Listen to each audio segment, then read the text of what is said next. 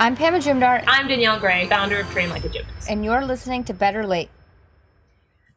All right, Danielle. So we were talking about this earlier, and did I hear you correctly when you say you enjoy front tumbling? Yes. I don't know if I was a stronger front tumbler, but the form looked better. I enjoyed it more.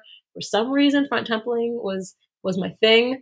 Back tumbling was always hard for me to generate power, and I think it could be from my Achilles tendons, but I enjoy it, and a lot of people don't like it. Yeah. Is that the same? Like, so when you were younger, you enjoyed it more, and then now, like, as an adult, you enjoy it more? Yeah. As when I was younger, I definitely enjoyed it a lot more. I was way less scared of front tumbling.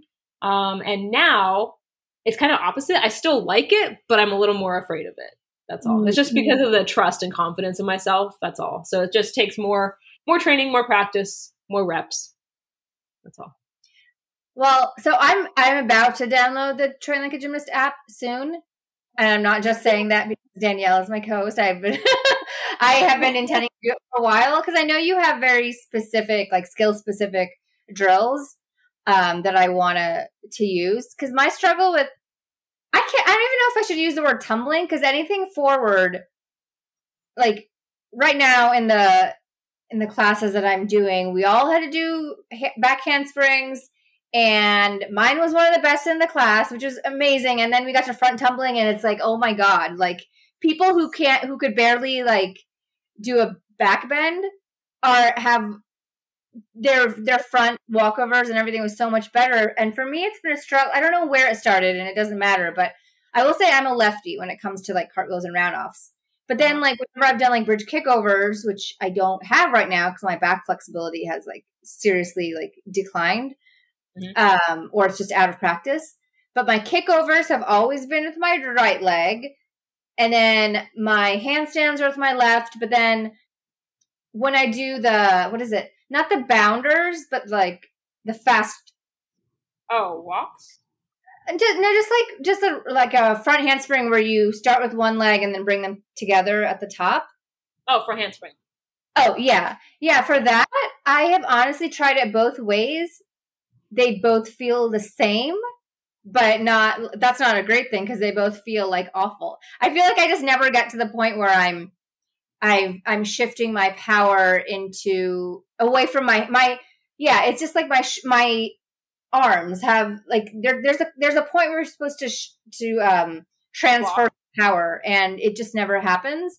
And I don't know. I don't know if that's giving a lot of information to work with, but yeah, I'm like raising my hand. I got so many things to say. One thing is the transfer weight. So you got to work on your tricep strength, your straight arm strength to be able to support your body 5 times your body weight, when you have that pressure or that impact. So you need to be able to keep your arms straight, and that's going to help you with your front tumbling. So tricep, upper body workouts, right? Or conditioning. Mm-hmm. And then when you're saying like, it feels equally awful, that's actually better than feeling equally good, because now you get the choice where you get to choose, all right, because this side is my dominant side with cartwheels and handstands, I'm going to stick with this side, or else everything else is going to get confused the more you advance. You know how you're going back and you're working on the foundations now? Mm-hmm. Since you have that ability to make that choice and work on getting that one side better, then you can make that choice to be consistent here. But if you did, for someone who tried both and both felt equally fine, then at that point you can kind of make the difference. I would still say go with your dominant leg that you do for handstands and cartwheels, because when you start adding twisting into things, when you start like, I don't know, if you're going to switch legs or if you're doing connections, like things can get really messed up if you don't pick a side. Now, if you want to train both sides so you can be ambidextrous, essentially, and if you mess up, you're just like, oh, let me just throw this side. You can. Like in pole fitness, when our teachers make us do both sides, everyone groans, but it is better because sometimes you end up on that side. You're like, ugh. Mm-hmm. So it is an option for you if you want to continue to train both sides.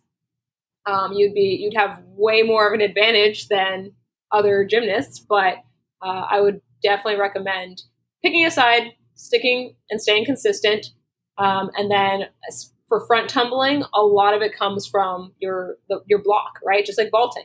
So if you're not a strong vaulter and you're not a strong front tumbler, there it is. Like a lot of it is that straight arm strength and your traps and your shoulders. So more time spent upside down, more time spent on your hands, planks, handstand holds, half handstand holds, handstand walks, inchworms, handstand blocks, cartwheel to handstand, like just so many different things that get you upside down. Of course, push-ups, chest press, all those just basic ones will really, really help. So your tricep is about like 75% of your arm. It starts kind of, in the back and comes over. Your bicep is very small. So a lot of people who just do bicep curls, and also in gymnastics, you don't really bend your arms much anyway. So a lot of gymnasts don't have as much bicep like strength because everything is so straight arm. So your triceps do elbow extension, which means getting your arms straight. Mm-hmm. So any exercise that helps you go from a bent arm to a straight arm, that is what's going to definitely help you. Or when you're working on anti-flexion, which means just holding your arms straight. So that is like the handstand stuff where it just does not bend. Isometrics and, those dynamic things will completely improve your front tumbling abilities. Then, of course, back flexibility will help for certain things. But if you're just, run punch front layout, like your back doesn't need to be super, super flexible for that. Right. But one tip is leaving that head back. So really working on opening up your chest. And a lot of us type a lot. A lot of us are on our phones a lot, and our chest is round. Our chest muscles are shortened and they're weak.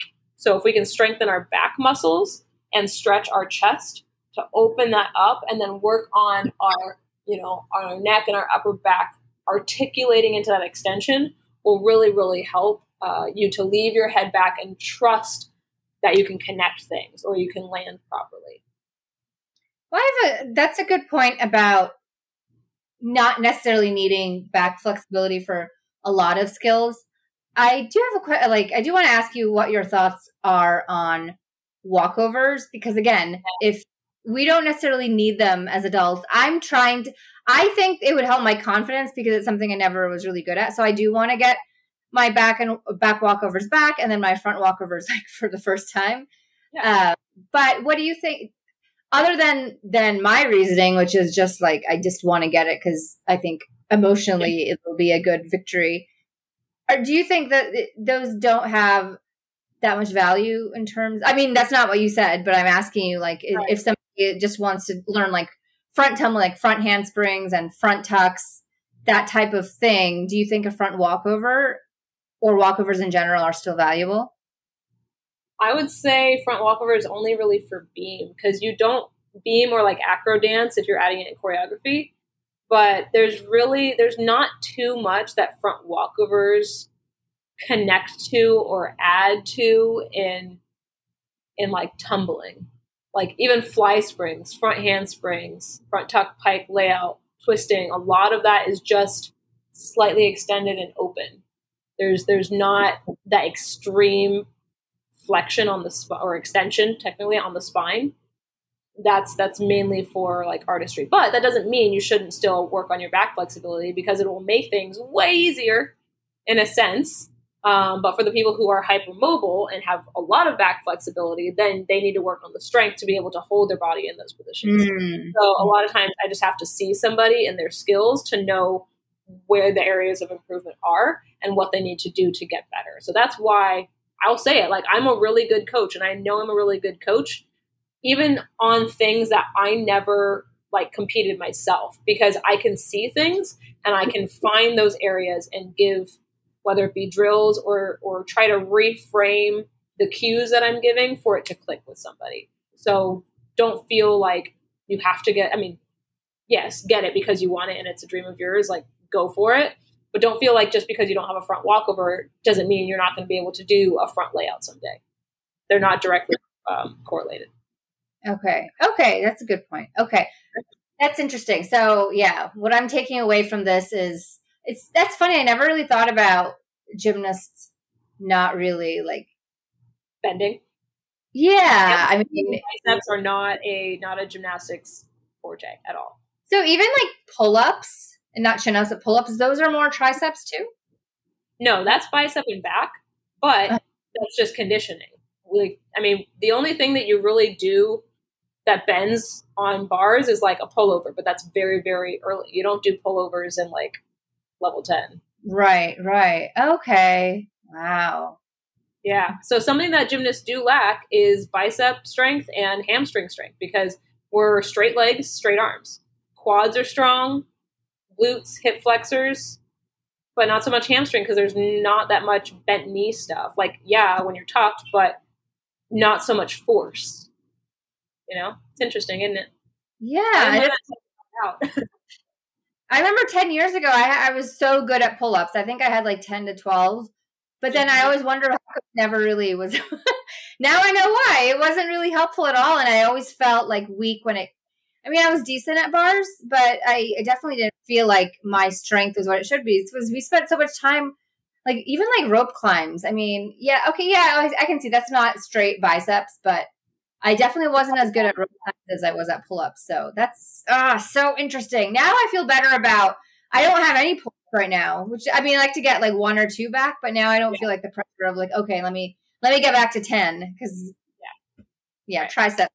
I'm pointing to my triceps right now because that's what I'm gonna. Yeah, I think based on what you just said, I think that will help me the most and the blocking. But I'm pretty good at blocking. It's more like I'm good at vault, but yeah, when I'm on the floor and it's continuation of skills, that's where it's been a struggle. So yeah, if you're slow with your connections or you don't pop off of stuff, that's a lot of your triceps.